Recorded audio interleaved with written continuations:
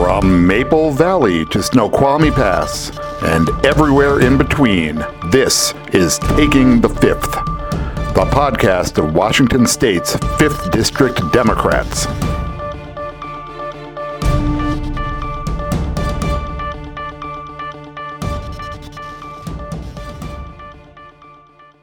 So I'm here in rainy Issaquah today with Mark Mullett, who represents Washington's 5th District in the state Senate. Mark is also a small business owner in Issaquah. So Mark, tell your listeners a bit about your background and what brought you to run for state Senate. Yeah, cool.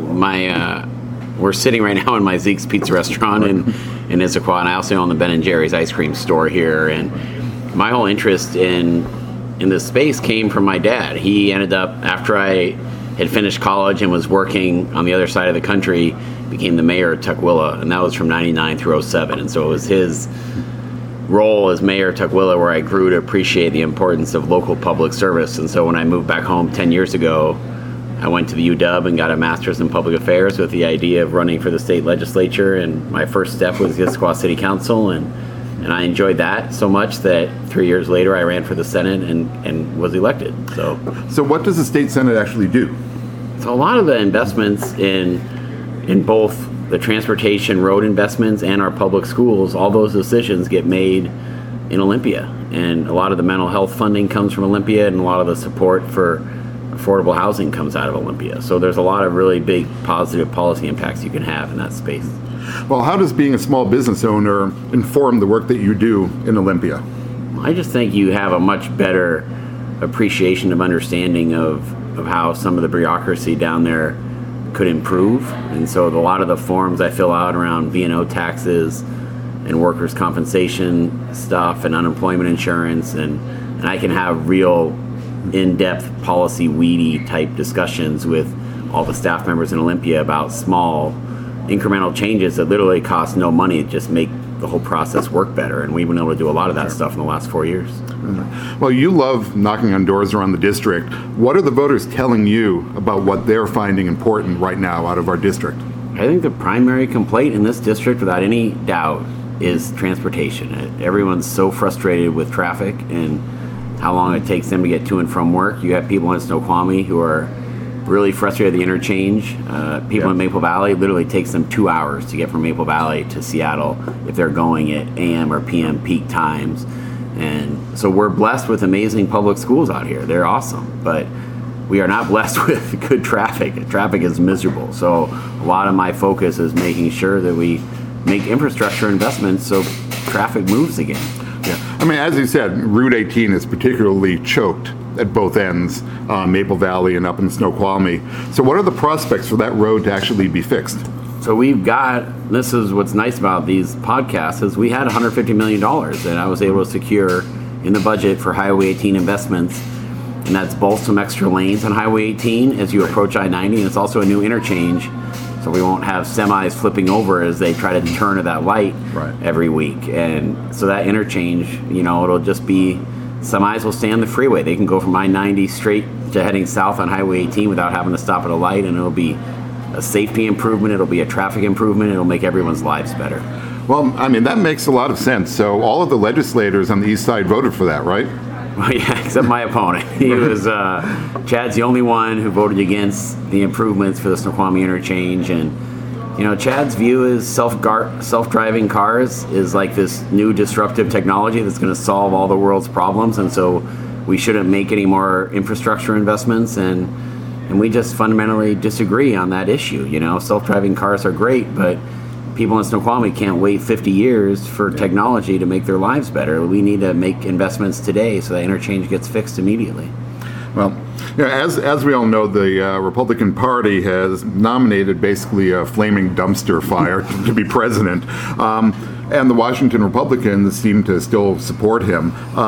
What are you seeing effects on state races just from having him at the top of the Republicans' ticket?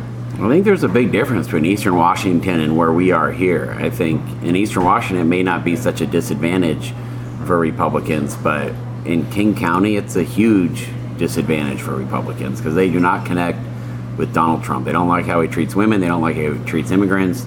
They don't like anything about him. And so I've met a lot of people at the doors who are Republican and have always voted Republican, who have made it very clear they're sending a message to their party. If this is the best they can do with the nominee, they're not getting any of their votes for anybody. So I think it'll be interesting on November 8th to see, the down ballot ramifications of having just a horrible human being at the top of their ticket. Right.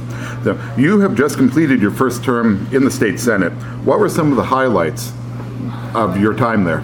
So one of the bills that really kind of warmed me from the bottom of my heart was Maple Valley, where they had a development. King County owned a 40-acre parcel in the middle of Maple Valley where they planned to put 1,600 high-density homes, which the neighborhood was really nervous about. This is what I learned about when I ran 4 years ago, and we were able to pass a bill that said if a city surrounds county property on all four sides, like it literally was a donut hole, and that means the city gets controlled zoning. And so the city, when that bill passed, the King County could no longer sell it to a developer, so they ended up selling that land at the Tahoma School District at a much more reasonable price, and that's where the new high school is going.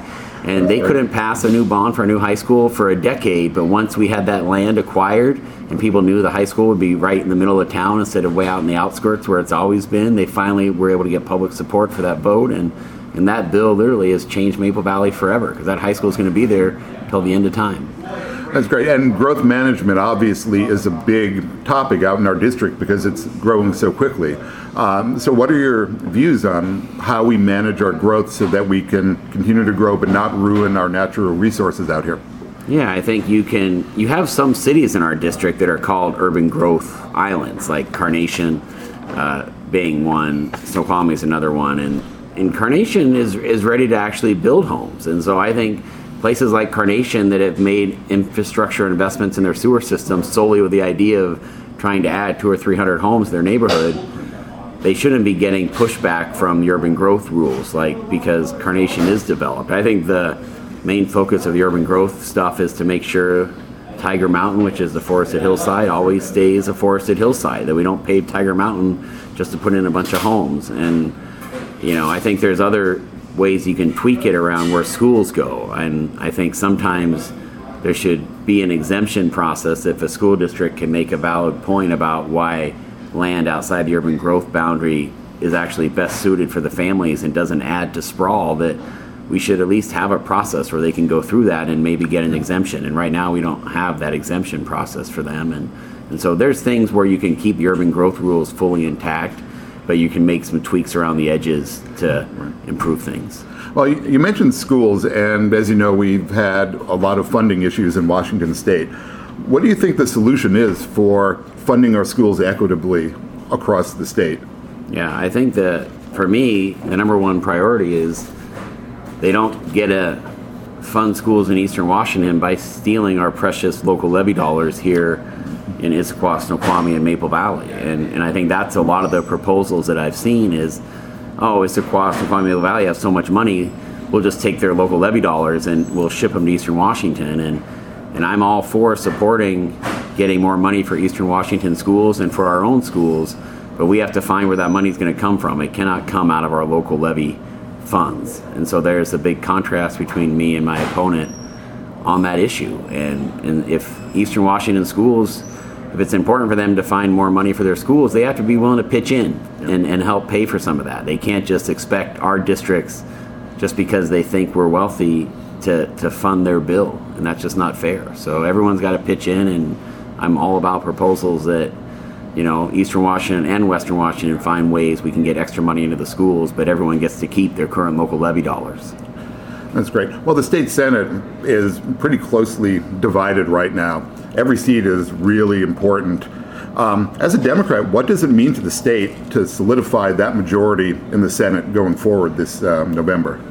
Yeah, I think this is why, we had over 20 volunteers here at Zeke's this morning, is because this race is important in terms of who's going to be in charge in Olympia. There's everyone who does simple math knows that the Democrats want to be in charge of the Senate. We have to hold the fifth. I mean, it's that simple. If we lose the fifth, none of the possibilities of November 8th add up. Yeah. And so this is important for people, not just who live in our community, to make sure we get investments to solve our traffic problems. It's important to somebody who lives in Bremerton who wants to see progress on climate change. So all these things kind of connect. So what's ahead in your second term after you win in November? I think the first issue in next year is around making sure we have a good education solution that helps our schools rather than dragging our schools down to help out other districts. And that's going to be the primary focus for 2017, is a smart education solution that actually gets teachers paid more money and every district feels like they've made progress and no one's moved backwards. And that's not going to be easy, but I am very optimistic we can get it done. So one last question. How much ice cream have you given out during your campaign? 438 cones as of last week. So there were, we'll see the last month. Next week, everyone will get their first mailer from my campaign. And one mailer every year, I actually put an ice cream cone on the mailer. And so I wouldn't be totally shocked if we get to 1,000 free ice cream cones by November 8th. So we'll see. That's great. Thank you again, Senator Mullet. And don't forget, ballots are mailed out on October 21st and must be returned by November 8th. If you haven't registered to vote yet, you have until October 31st to register in person. Our races are close, and your vote will make a difference. Thanks again. Thank you. This has been Taking the Fifth, the podcast of Washington's 5th District Democrats. For more information on us, visit 5thdistrictdems.com, starting with the number 5. Copyright 2016, 5th District Democrats.